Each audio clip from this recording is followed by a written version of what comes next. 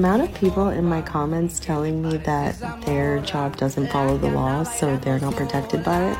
You guys know that's what employment attorneys are for, right? If you tell your job you're pregnant and you get fired for it, it doesn't mean that your job can fire you for being pregnant. It also doesn't mean that the law doesn't protect you from that. It only means that if you leave it there. So don't come in my comments telling other people not to assert their rights just because you didn't. When your job violates your rights, you file a lawsuit and you violate their pockets. Or you don't and you move on, but don't discourage other people from doing it. I'm not just making up these rules. I'm an employment attorney and I'm citing laws. You can look them up. It's really not that serious.